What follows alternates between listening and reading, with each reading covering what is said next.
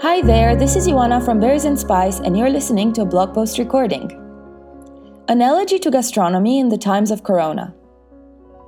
I am chaotically waltzing through my thoughts, my anger, my sadness, my disappointment, and the broken heart that keeps breaking more and more, and that I would like to patch up with gold like old Japanese pottery. Yet, I believe most artisans of kintsugi, just like the entire gastronomy sector, are closed, bankrupt, covered in a mountain of debt, or in the middle of yet another turnaround strategy, doing whatever it takes to keep their business afloat. Free tests, expensive tests. Tests sent by mail. Not enough tests. Vaccines, maybe next year. More vaccines, not enough vaccines.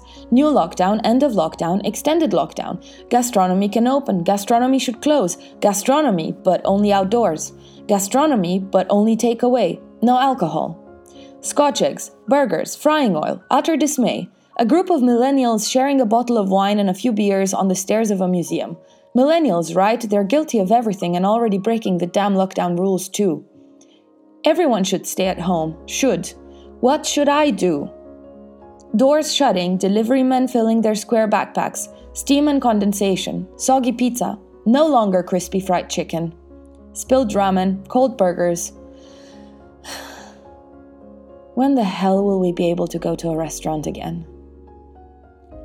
Fine dining forcefully turned into fast food. What is freedom anyway, if artists cannot pursue the beauty of their art? And what is art nowadays if not some patty pressed in between two pieces of cooked dough?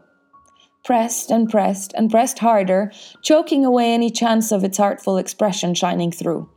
Government money. Some, more, less, a little, at least a little, not enough. A general apathy that spreads faster than the virus itself. New rules, old rules, changing rules. Restaurant lovers, gourmets and gastronomes begging to get to taste that food again before our favorite artists are forced to close forever. Shouting and crying. An industry is dying. And this isn't even news. In other news, McDonald's reported a revenue of $5.42 billion during Q3 of 2020. Thanks for listening. Please continue to support your local restaurants, farmers, and artisans, and stay safe.